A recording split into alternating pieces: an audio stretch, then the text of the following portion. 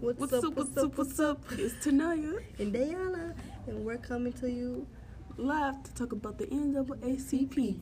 This is NAACP Radio. So now we're going to introduce you to the NAACP, the history, the goal, and all of that other good things. Now, Diana, a few of our listeners are youngins in high school. A few of them have been commenting on our posts and asking if we can give history and information about the NAACP. So would you like to give us the information? Of course I will, girl. So, the NAACP was founded in 1909 and formed by black and white activists, started in response to continuing of violence against African Americans around the country. Now, if that interests you, because I know it interests me. Okay, that's some good information. But what is the full reason or goal of the NAACP being created or kept up?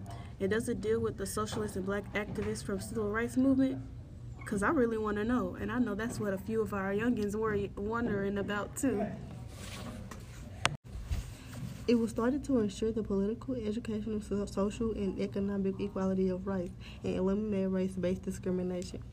Understanding that they help people, who do they mainly help?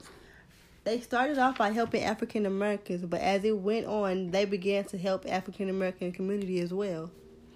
Oh, well, good they're helping the African American community. That's really nice information. But I also have another question.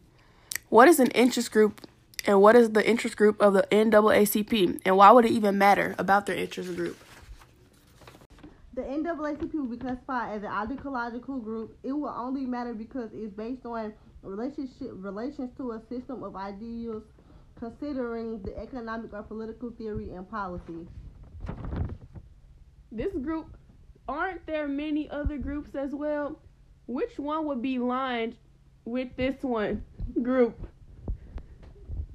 This group aligns well with the professional group because they support a system of ideas and interest.